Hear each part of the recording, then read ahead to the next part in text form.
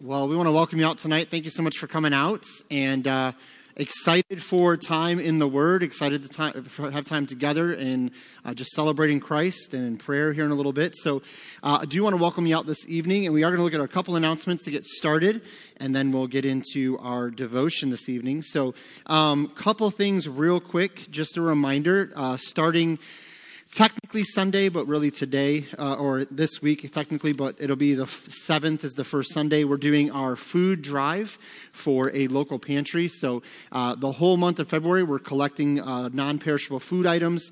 And so out here in the lobby, there's already a table set up and some boxes and stuff. You can bring in whatever you'd like to bring in as far as non-perishable food items. Leave them in the boxes. You can leave them on the bags on the table. You can put the stuff in the box, whatever it is you'd like to do. We're really praying that by the end of the month that we'll have that completely filled in. And that, again, all of that food will go to a local pantry right here in Emily City. So we want to be a blessing to them. Another thing that we're excited about is our Discovering Church membership, which is coming up here the 4th and the 11th. And so that's a great opportunity if you want to know more about what it means to be a member here at North Goodland or what our church believes. That's a great kind of format to do that. So we invite you out to that. So February 4th and February 11th at 4:30 p.m. All you need to do is sign up at the Welcome Center to get set up for that. Also, we're going to be starting February 11th. Continuing, I should say, our prayer adoption ministry, which we've done before, where literally you just sign your name up on a piece of paper, and one of the other families that sign up will get your name. You'll get one of the other names of those that sign up, and you'll just be praying for one another. So it's a great way to pray for each other in the church and to be prayed for. Also, Football Sunday. Really excited about Football Sunday. This is February 11th, and so we kind of just have some fun with the whole Super Bowl thing. And so we invite you out that morning. If you have a football jersey, something like that, feel free to wear that. We're going to have some different things going on in the morning service. And again, just a fun time that we're going to do. Our junior church, which is 1st through 6th grade, will be in the service with us. So they'll be in here with us and kind of all hanging out together, all right? Also want to let you know, Word of Life store is still going on. And so they have opportunities, not tonight because of Nerf night, but almost every Wednesday night to use their Bible bucks, which they get from doing things like verse memorization, doing consistent quiet times, Christian service, all those kind of things. They get their Bible bucks and they can use those in store to be able to get different things. And so that's all donation from the church. And so if you want to be a part of that, you can help out with that. And this Sunday, there will be a handout in the bulletin there. Wow. Apparently my phone's still connected to my watch. It's potential spam. Should I answer it? Just kidding. Go ahead, and then we can mess with it. Jeez. Sorry about that, guys. I should have put them on speakerphone and let it go through the microphone. That would have been pretty funny. All right. Let's try that again. So, Word of Life store. So there'll be an insert in the bulletin this Sunday so you can know more about that. You can donate by dropping it off at the Welcome Center or giving it directly to Sandra. If you'd like to donate financially, you can do that too. And then what will happen is Sandra will just go out and get some various toys and things that they are low on. Hallelujah Quilters have their quilting retreat starting up February 9th. And that is the 9th and the 10th, which is 10 a.m. On the 9th until 4 p.m. on Saturday the 10th. You can hang out both days. You can come for one of the days, some of the days, whatever you'd like to do. Friday night, there is a potluck, so they're encouraging you to bring a dish to pass. And you can sign up at the Welcome Center if you'd like to be a part of that. And that's not just for quilters. Anyone that enjoys different crafts or things like that, you're welcome to come. And they're going to have a great time together, all right? And that is free. You just need to sign up so they know you're coming. All right. So that's all the announcements I have really for what's upcoming. Any questions about any upcoming events, activities, announcements like that? Yes, sir. Men's prayer breakfast. See, the problem is I used Sunday's bulletin today, so it's already out of there. Yes, men's prayer breakfast is this Saturday, 8 a.m. If you'd like to come and help prepare some food, you can come about 7:15. 8 o'clock is when we start, and we usually finish up about 9:15. All right, it's a great time of food, fellowship. We're obviously going to get into the Word. I'm really excited. We open it up to where any of the guys that come on Sunday or Saturday mornings, we give them the opportunity to share the devotion. And so this Saturday, Jeff Morgan is going to be doing our devotion for that morning. So I'm really excited to hear what the Lord laid on his heart. And so that's going on again Saturday at 8 o'clock. Anyone's invited. It doesn't just have to be men from our church. It can be any men that you have a relationship with as far as coworkers, family members, friends, neighbors, whatever. We encourage you to invite them out. All right? So that's all the announcements I have. Yes, Avi. And about the men's breakfast, do you, like, if you don't show up at 7 to cook, do you bring them the dish to pass, or how does that work? Nope. So we prepare all the food ahead of time for the most part. And then if you aren't coming early to cook, you just come and enjoy some food and hang out and have a good time. So, nope. Nope, totally free. Most of the men that prepare food, they actually just donate whatever food they bring in for a lot of it. So, it's always really good food. Sometimes it varies what we have. And we do have children that come, like sometimes people bring their sons or grandsons. And we love that. That's always welcomed as well. We will have a time of devotion and a time of prayer, so they're invited to be a part of all of it. So, and I actually love, and I've shared this before, but I love that some of the younger boys that have come through the years have made comments about how that's impacted them later on. And so really love seeing that when younger boys can come out and kind of hang around some other Christian men, it's always a good thing. So, yeah, so we're excited about that. Secret Sister. Yes. So this Sunday, right, is the deadline for Secret Sister. So any ladies that want to be a part of that, out here in the lobby, there's the lift table, and there's some booklets out there. And all you need to do is fill out part of that booklet. You keep part of it, you turn the other part in, and then it'll get divvied out after Sunday the 4th. All right? So this Sunday, all of that's due. Renee, any other questions? Any other comments or questions? Are you good? Okay, let's move on. It's okay. It's okay. She talks when she's on stage, too. It's fine. It's all good. I'm just teasing. Do you have a question, Renee? I'd love to answer your question if you have one. Okay. Now, yeah.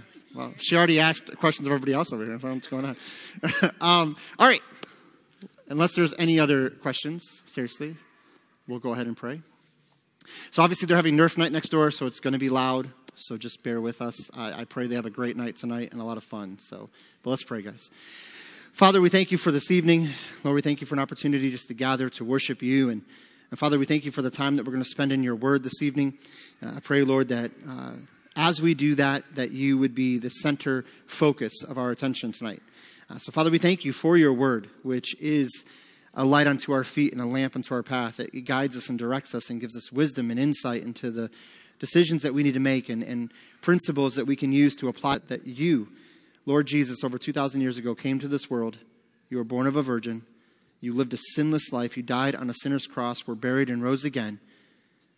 And anyone who places their faith and trust in that truth of the gospel can be saved, given eternal life, all their sins forgiven, and set for eternity with you. And so, Father, we thank you for salvation. We thank you for grace, which brings the opportunity for us to be forgiven and to be saved, to have our sins washed away, not of any work that we have done, but only because of the finished work of the cross and the resurrection. And so, Father, again, I just come before you as we do often. If there's anyone here tonight that doesn't know you as their personal Lord and Savior, Lord, maybe they're in person, maybe they're listening online, whatever it is, Lord, I just pray if they're hearing this message and they don't know Christ, I pray that before this message ends, before they leave this room, that they would take a time and reflect over their eternal state.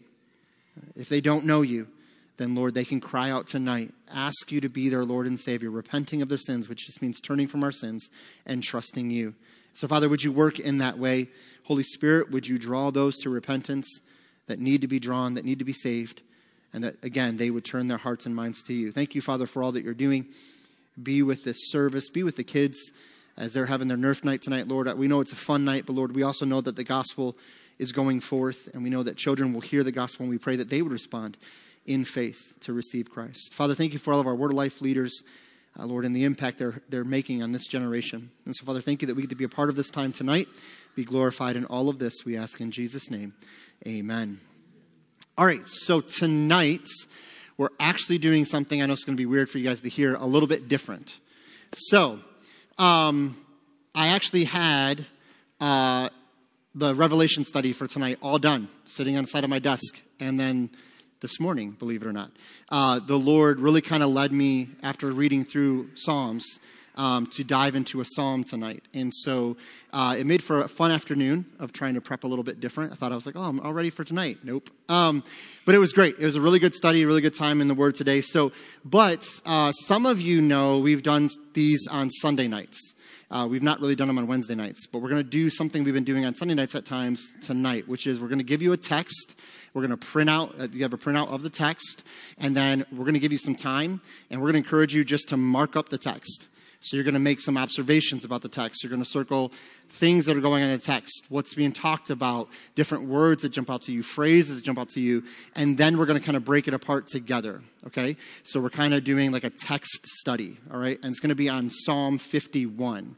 Now, I do need a couple volunteers because we do have handouts for you and clipboards and pens. So Renee, you're first. I'll let you choose what you want to hand out. There you go. There you go, sir. So everyone's going to need a handout. I think I have enough, so we should be good. If you'd like a clipboard, there are clipboards up here as well. Does anyone need a pen? Pens? Oh. Do you those around? Does each person get one? Or Yes. Yep. So we try to encourage everyone to get one. I know William won't take one, but that's fine. We're good.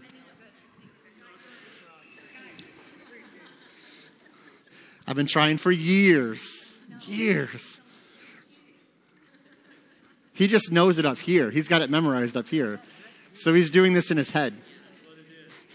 He's like, wait, let me just pull up Psalm 51. And there it is. I got it.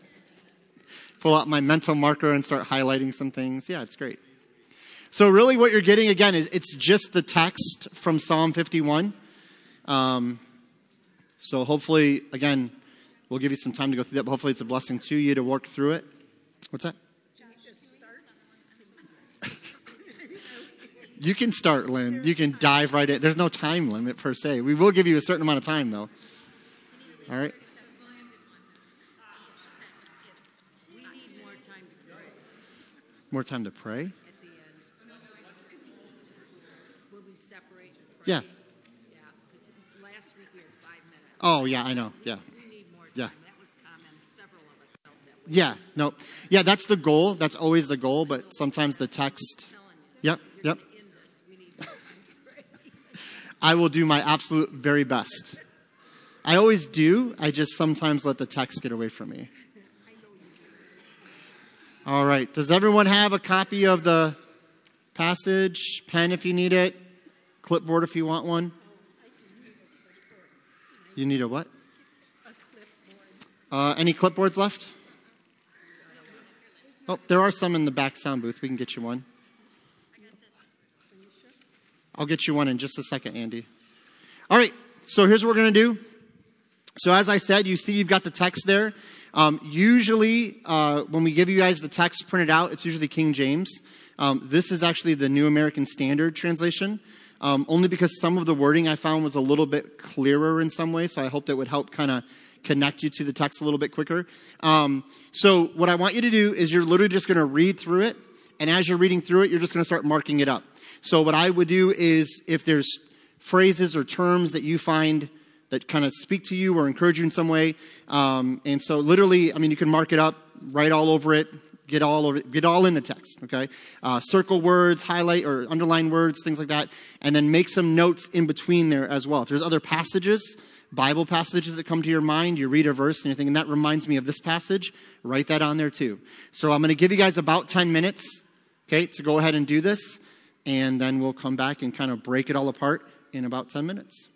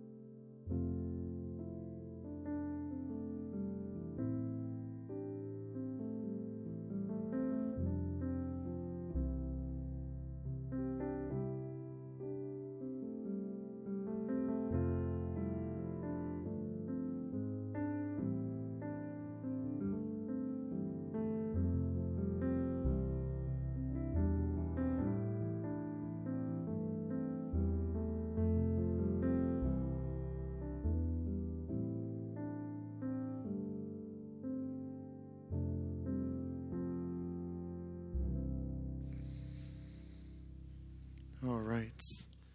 Who finished both sides? There's two sides, by the way. If I didn't tell you that, I apologize. Hopefully you knew that. Some of you are like, I thought I was done 5 minutes ago. Well, we are going to go ahead and jump in. So I know I'm jumping ahead. Some of you guys maybe aren't done yet. With our time remaining, I can promise you we will not get through the entire psalm. So what I will encourage you to do is obviously work on this even this week. Between now and next Wednesday, let it be maybe a devotional. You can kind of take one of your devotional times and dive into this and study a little bit. So we covered a lot of this on our Sunday nights when we were going through these psalm studies. But there is a couple things I want to kind of just remind us of, or maybe let you know if you weren't with us during those studies. One of the things is when it comes to a psalm, what type of literature is the book of Psalms? How would we describe the literature that we find within Psalms? Yeah, it's kind of have various, kind of implied meanings, and certain things are given certain titles or described certain ways in a poetic sense. Also, one thing that we need to know about Psalms is the Psalms reinforce our theology or our view of God, but we don't base our theology in the Psalms. So when we read the Psalms, we're not trying to take just one psalm and say, okay, this is what God is like. We take all of Scripture to see who God is and what God is like and all those things. And then the Psalms reinforce what the rest of Scripture describes. Because it is poetry, okay, there's some wording or some language in there. Sometimes the psalmist might be expressing concern or heartbreak or saying, God, why have you done this? And if you're not careful, you can start to think, well, then God must have done that because the psalmist said he forgot him. So God must have forgot him. No, the rest of Scripture says that God did not forget them. God does not forget us. But the psalmist is feeling that way. It's expressing an emotion. So we can reinforce our view of God with the Psalms. We don't base our whole theology on the Psalms, okay, because of the type of literature that it is in God's word. So it's just reinforcing. Another thing we need to note with this specific psalm, and somebody maybe has already caught this as you started reading through it, what is this psalm known as? Or how have you heard this psalm described or identified? Okay, David's repentant psalm, right? That's probably the most popular way. What was the sins that preceded this psalm? Okay, the sin David, who, just if you don't know, David was a king in Israel, and David as a king made a decision to commit an act of adultery with another woman in Israel. And when he did that, her name was Bathsheba. And so when he did that, he tried to cover it up and pretend like nothing had happened. And so what was Bathsheba's husband's name? Uriah. And what was Uriah doing when this was all going on? He was actually in battle fighting for David, fighting for Israel, okay? And so David then becomes a little bit in a situation when what happens with Bathsheba? She's expecting a child. And so David's grand plan is, I'll bring Uriah home from the fight. I'll send him home for, some time with his wife. And then when she's discovered to be pregnant, no big deal. No one's going to know any different. So David brings Uriah home from battle. And what does Uriah do when he gets to the palace? He refuses to leave the palace. Why? I can't go have leisure and relax and be at home while everyone else is still fighting. And he says this more or less, I'm too loyal to you, David. And I've always been blown away by that. Like just the moment that's hitting David right in the face, right? This guy's so loyal to David, he won't even go home. He sleeps in the doorway. So now David's really in trouble because sooner or later, most likely sooner, other people are going to start to realize something's going on here. So then he sends Uriah back to battle. But what does he do? He sends a message. Put Uriah on the front line and do what? Pull everyone else off the front line. And then he'll be killed in battle. I'll marry Bathsheba. I'll look like the good king, right? Caring for one of my soldiers' wives and widows, and everything will be fine. Now, we know the story, and you can read this in 2 Samuel 11 and 12, kind of give us this account. Fast forward a little bit, what happens? A prophet named Nathan. He shows up. He tells this pretty powerful story to David, right? There was a rich man who had all of this thing, all he ever wanted. There was a poor man that had one little lamb, right? A traveler comes through. The rich man, instead of giving one of his lambs, what does he do? He goes and takes the poor man's lamb, slaughters it, feeds it to the guest. David gets enraged at this story. How could anyone do something like this? By the way, this is a great, right? It's so easy to go, how could they have ever? And this is why I love this story, because this is us, right? This is humanity. So David gets enraged. What does David say should happen to the man that did this crime? He should be put to death. We need to find this guy and put him to death. And then what does Nathan say? David, you are the man. You're the one that did that. And this psalm follows that brokenness, that time of repentance, and that time of David crying out. So it's a famous psalm, and I want to kind of we'll probably just walk through that first 6 verses and kind of set the stage and see where David's at and all this. But we kind of need to know the background there. Like, David is broken. David has realized his sin. He's understood that he did wrong. He's been confronted with his sin, and he's responded favorably. He's responded the right way, right? Now, what could David have done? Oh, Nathan, you don't know what you're talking about. That wasn't me. I didn't do anything, right? Deny, deny, deny. He also could have had Nathan put to death because he's accusing the king, right? But he chooses rather to do the right thing and say, no, you're right. I am the man. I did do that. So let's dive in here to those first 6 verses and see where David's at in this psalm of repentance. So right away, first verse. And so when I encourage you guys to write things down or circle things or mark things, I'm going to give you some examples in that first verse. So he says, be gracious to me, God, according to your faithfulness, according to the greatness of your compassion, wipe out my wrongdoings. So what are some words that you circled or underlined in that first verse? Okay, gracious. What else? Faithfulness. Greatness of what? Your compassion. And then what else anything else? Wipe out, what means to remove, right? My wrongdoings. What's another word for wrongdoings? Sin, right? And he says that later. He talks about wrongdoings and sin. So that's how we know he's talking about, this is what I'm referring to here. Now, it's really good that you underlined or circled gracious, faithfulness, and compassion. Because here we see in David's repentant psalm, these first 6 verses are David's humble admittance of sin. So if you want to bracket the psalm, so I usually write a little bracket to the side of the numbers. So 1 through 6 would be one portion of the psalm. And you can do this differently. Maybe you broke it up differently. This is how I kind of broke it up. So 1 through 6, 7 through 12, and then it would be on the back 13 through 19. So that's how we're going to kind of break it up, okay? Now, 6 to 7, that kind of keeps flowing through. So I'll explain a little bit, maybe most likely next week, why I broke that psalm there and kind of took a pause there. But I want to look at these first 6 verses together. The first thing we know, as I just said, is David's humbly admitting what? I've sinned. Now, when David's admitting this, we could call this psalm also a prayer. Okay, so he's praying this. He's asking God these things. He's confessing to God these things, okay? And again, it's a great example for us in our prayer life and in our confession. Because if you know Christ as your personal Lord and Savior, you don't just repent once when you get saved.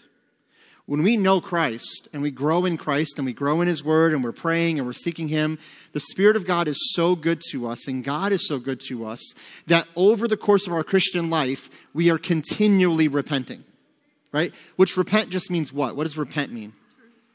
Okay, turning from and turning towards. So I repent of sin. I'm turning away from sin, but I'm turning towards Jesus. So I'm not just turning away from sin to self or to someone else. No, I turn from sin and I set my eyes on Christ. Why? Because as I keep my eyes on Jesus, I'm less likely to turn back to my sin. Okay? Because I want to draw close to Him in His presence.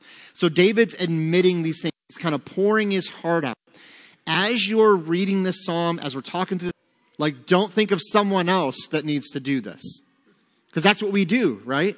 Oh man, so-and-so needs to read this psalm because they need to get their stuff together. Or so-and-so did this and they need to do that.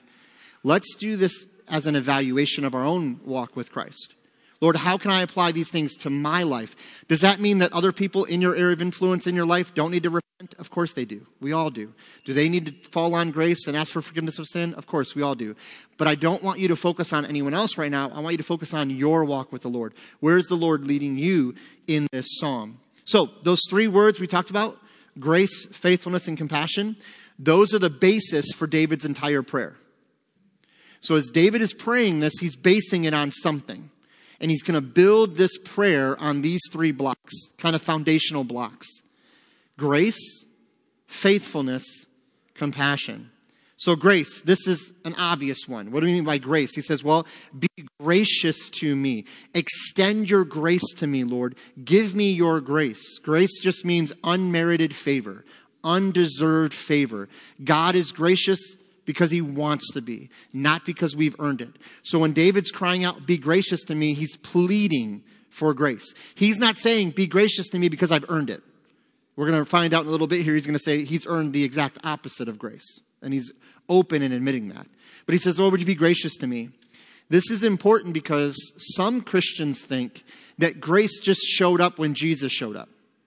That God wasn't very gracious, that he was always angry in the Old Testament. He was always striking people with stuff. He was burning stuff up. He's just angry all the time. And then Jesus came and so thankfully delivered us from this really angry, mean Old Testament God. And now there's grace available. The reality is, grace of God has always been, because it's part of who God is. An attribute of God is grace. Was he gracious to Adam and Eve when they fell in the garden and he gave them a way to have a relationship with him?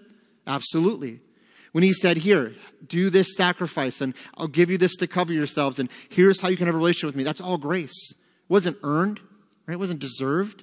And so grace is a foundational part of this understanding. When I come to God and confessing my sin, I come realizing there's grace available. And I truly believe, we see this all through Scripture too, when people are actually in the presence of God, in either a vision or in Isaiah's case where he believes he's before the throne and he admits some things about himself. As that happens, whenever we're in the presence of God and the Word of God, we are instantly aware of our sin and we're instantly aware of grace. That's amazing. We instantly know when we're in the presence of God, I've fallen short. I'm not perfect. I've not done everything God wants me to do. I'm a fallen, sinful man. I've done this, I've done that. And we become so aware of it. Why? Because we know it really. When we dig down deep, we know. But we're also, because God is gracious, we're instantly aware of the grace that's available for repentance. And here's the reality. There's no sin you can sin that God can't forgive. If you repent, trust in Christ. And this is the call that Jesus made. This is the call of the early church. For whosoever shall call upon the name of the Lord shall be saved. And what's mind-boggling is there will be millions upon millions of people that will hear that and say, no, I'm good. I'm fine. And they will die in their sins separated from God. Not because God wasn't gracious, but because God is gracious and also just. And so sin must be accounted for. So we see grace. The next one, faithfulness. What is a very, very important word right before faithfulness? Your faithfulness. You need to mark somewhere on there, not mine. It is not performance-based. God is not faithful to you because you are faithful to him. God is faithful to you because he chooses to be faithful to his own promises, his own will, his own purposes. He holds you because he promised he would, and he will never break his promise because he's faithful to himself. So your faithfulness. Then we see this last kind of phrase, but the key word is compassion. But before that, it says the greatness of your compassion. When I think compassion, another word that comes to my mind that's all throughout Scripture, but also even in the book of Psalms, is loving kindness is another word you'll hear a lot. And by the way, from the Psalms, how long does God's loving kindness last? Forever and ever and ever and ever. Every morning he gives us new mercies. His loving kindness is still there for us. And so here we see those three things are the foundation of David's prayer. God is a compassionate God that longs to show his loving kindness to humanity. Look at verse 2. What is his specific prayer? He's crying out, wash me thoroughly for my guilt and cleanse me from my sin. So we need to connect guilt and sin, right? Why is he feeling guilty? Because he sinned. And he says, would you wash me of that guilt and wash me of that sin? When we're forgiven of our sin, there goes our guilt. That's the idea. Now, a verse you can jot down, maybe some of you did. I don't know if anyone wrote down 1 John 1:9. But that's an amazing verse to connect us back to the New Testament, right? If we confess our sin, he is faithful and just to forgive us our sins and what? cleanse us from all unrighteousness, John says. This is not merely for salvation, but this is also as we walk with Christ, as we're living in this life. Now, I pointed out a minute ago, David connects guilt and sin. Why does he connect those two words? What's that, Lynn? Because they go together. How else would we describe this guilt that he's expressing? What's that? A weight. Yep. A weight that he's carrying, a burden, right? Another way to describe that guilt. Oh, sorry. What, Andy? Conviction. Yes. Okay. I would say probably more on the side of not so much Holy Spirit conviction, but maybe where he's convicting himself, condemning himself, right? We'll talk about in a minute why I think that is. Could be some remorse in there, yep. The word I was thinking is shame. When I hear guilt of sin, I hear shame. I imagine in my mind someone head down. Now, if you got your head down, I'm not talking about you. But someone head down, right, defeated, shoulders kind of sunk down and kind of just like don't pick their head up and they just feel bad. And I think the weight illustration is great, just like you just carrying so much burden. And he's saying, if you would wash me of this guilt and sin, I can now walk free. I can walk with you. I can walk burden free is kind of what he's saying here. Mm-hmm. Right. He says from my guilt. Yep. He's the one that's putting this on him. He's the one saying, I feel this way. Absolutely. He goes on to say also that when we are cleansed of that we can walk with him freely. And we'll get to that in a little bit. But when I thought about that, I wrote this down. When we repent, our guilt ceases. Like when you repent of your sin, the guilt stops. That's not always true practically, but that's how it should be. When I repent of a sin in Christ, the guilt I have of that sin is gone. Now, what do we do though? Do we live that out practically?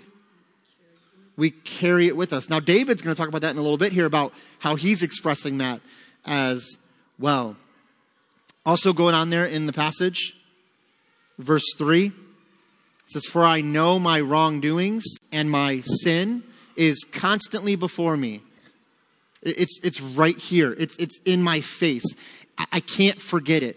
I know what only I have sinned and done what is evil in your sight, so that you are justified when you speak and blameless when you judge. Now, did David just tell the truth in verse 4? Was it only against God that he sinned? Who else did he sin against? Bathsheba, Uriah, his people, his nation, his position as king, right? He sinned against a bunch of people. The people that he said, go get me Bathsheba, inviting them into his sin, right? Who had no choice in the matter. And so when you think about this, what in the world is David saying? I don't believe David is saying, I only have to give an account to God and no one else. I think what David is realizing is the greatest part of this, the greatest guilt I feel is that I've sinned against God. And ultimately and primarily, my sin against God is what matters most. I guess is kind of how I would say it.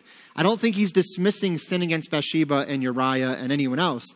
I think he's saying, at its core, when I sin, I primarily sin against God, who is the only one who is completely holy, completely righteous, right? Completely objective and sinless.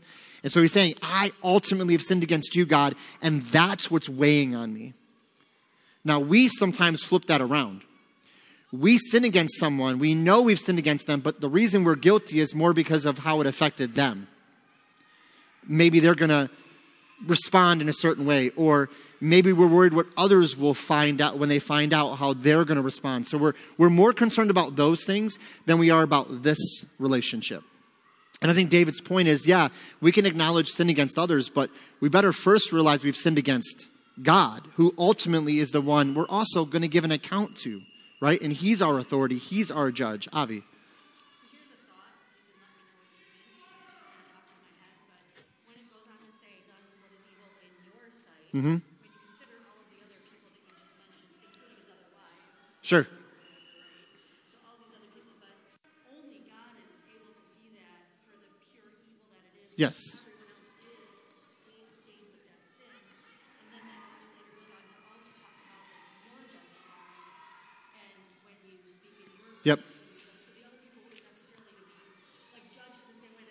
Right. Yep. Yes. So in case I know it's getting a little loud over there, but what Avi was saying is because God is the one that is perfect, righteous, holy, and because the sin that David committed is evil in God's sight, and God is ultimately the judge, therefore justified in condemning and bringing judgment of evil, whereas those he sinned against cannot bring that same judgment because they are also sinful and fallen and broken. So no, absolutely great point for sure. David.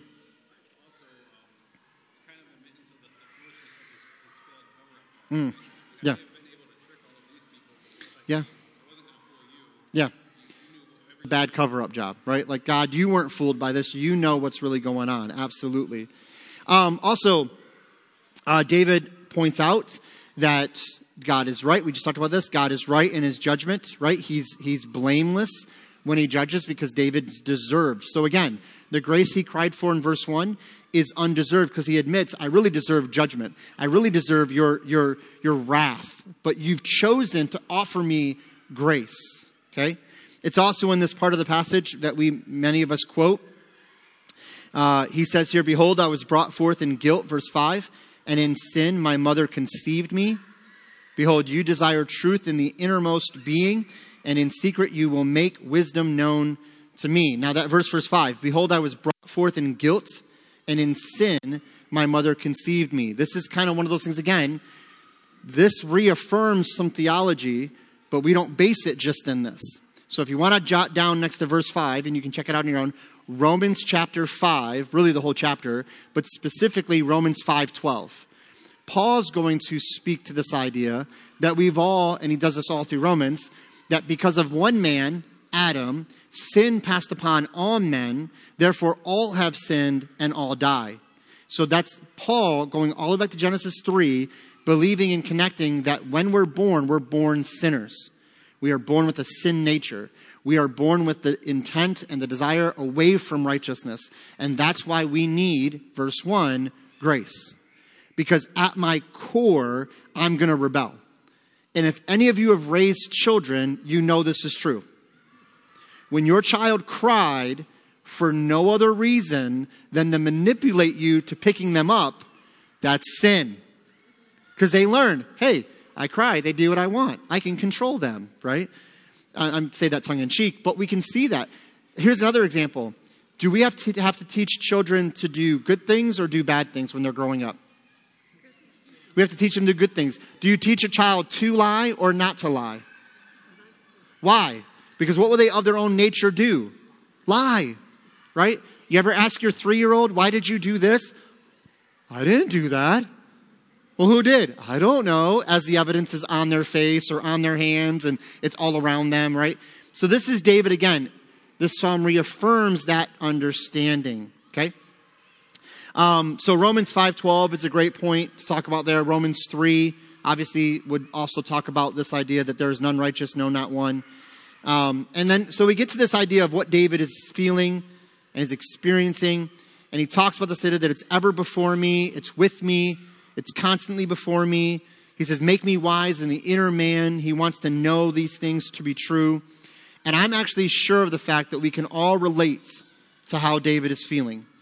We ask to be forgiven, but the memory of those sins haunt us and haunt our minds. The truth is, most likely, you will never fully forget your sin. Some of you remember sins you committed as a teenager, when you were younger. You don't dwell on it, but if I asked you, you could tell me what you've done. You remember those things. But I want to encourage you that although we can allow those things to linger, we are forgiven in grace. We may not forget the sin, but actually it's kind of a good thing. It's good that we don't forget the sin. Because every time I think of the sin, what should I be reminded of? The grace. How God was loving and gracious to forgive me. However, we must be guarded against letting our past sins hold us victim. So this goes back to what I was saying before, that the flesh will use guilt to keep us down, feeling defeated. When we are forgiven in Christ, we are forgiven fully and set free. The Spirit of God will never guilt you or make you feel shamed as a follower of Christ. the Spirit of God will convict you unto repentance. Once repent, not to beat yourself up with past sins. All right? Well, we need to stop here. We are out of time. And so next week, bring this back with you. We'll continue this together. If you are unable to remember to bring this back, I'm not going to ask you to raise a hand or look at me or anything. But if you know you and you're like, there's no chance I bring this back next week. There's no chance. It's going to be in my car. It's gone. Okay? You can write your name on it if you'd like and leave it up front here. And we'll make sure we get it to you next week. All right? Well, let's do this, guys. We'll pray. And then what we'll do is we'll dismiss for our prayer time. So what we do is, if you haven't been with us before on a Wednesday night, men, we're going to head down the hallway and we'll kind of spend some time together in prayer. And then ladies, you guys are you going to the room down there? Down there, like normal? Okay. Yep. So the ladies will be in the nursing room at the end of the hall, last door on the right. Men will be down here, first door on the right, past the restrooms. All right? So let's pray, and then we'll let you guys be dismissed. Father, we thank you for this evening. Lord, we thank you again for all the laughter and the joy and the fun that's being had by the children. We praise you for every one of them. We pray, Lord, that you would just, again, encourage them through your word. I pray that those that heard the gospel tonight, that if they don't know you as their Lord and Savior, made a decision for you. Lord, if they did not make a decision tonight, Lord, I pray that seeds were planted and that, Lord, by your working and by your Holy Spirit, you would grow that, nurture that seed, and bring about eternal fruit. Father, thank you for this time together tonight. We praise you for all that you do. Thank you for your grace and your loving kindness, your compassion over us, Lord, in our sin. We pray, Lord, that we would cry out to you where we need to, repent and turn from that sin and trust in you. And Father, if we know somebody that's battling in sin, I pray, Lord, that we would look at them with the eyes of compassion that you look at us with. We'd pray for them that they would come to know that repentance for themselves. So, Father, help us, Lord, to be just real before you, to be honest before you, Lord, because you know what's going on. Give us wisdom, give us insight in your word. Well, thank you for all of this in Jesus' name. Amen.